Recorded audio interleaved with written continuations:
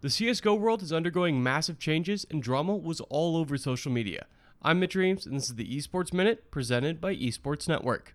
CSGO is a legendary esport. In these days of franchise moves from many of the top tier esports, CSGO's system relying on third parties in a variety of leagues has been unique. But it looks like that system won't be around for much longer. ESL was one of the main drivers of CSGO through the ESL Pro League or EPL.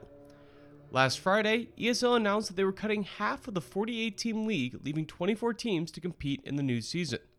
This sent many players into a justified outrage, as they had qualified for the league only to learn they were being relegated with one single tweet. The drama intensified as a new organization codenamed B-Site took the opportunity to promote their new league. This isn't just a small league either. FACEIT is moving their attention from the ECS over to this new league. The broadcast talent includes a who's who of top esports commentators. Thorin, Anders, Moses, Semler, and Monte Cristo are all on the list for broadcast talent. The league will officially be announced on February 5th with a London press conference. We don't know many teams involved with this new league except for two, Made in Brazil and Cloud9.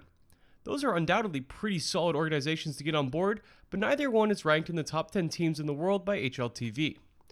Also, neither team was included in the EPL announcement. With EPL already laying claim to the rest of the top tier CSGO landscape, teams will have to actively choose B-Site over this established league.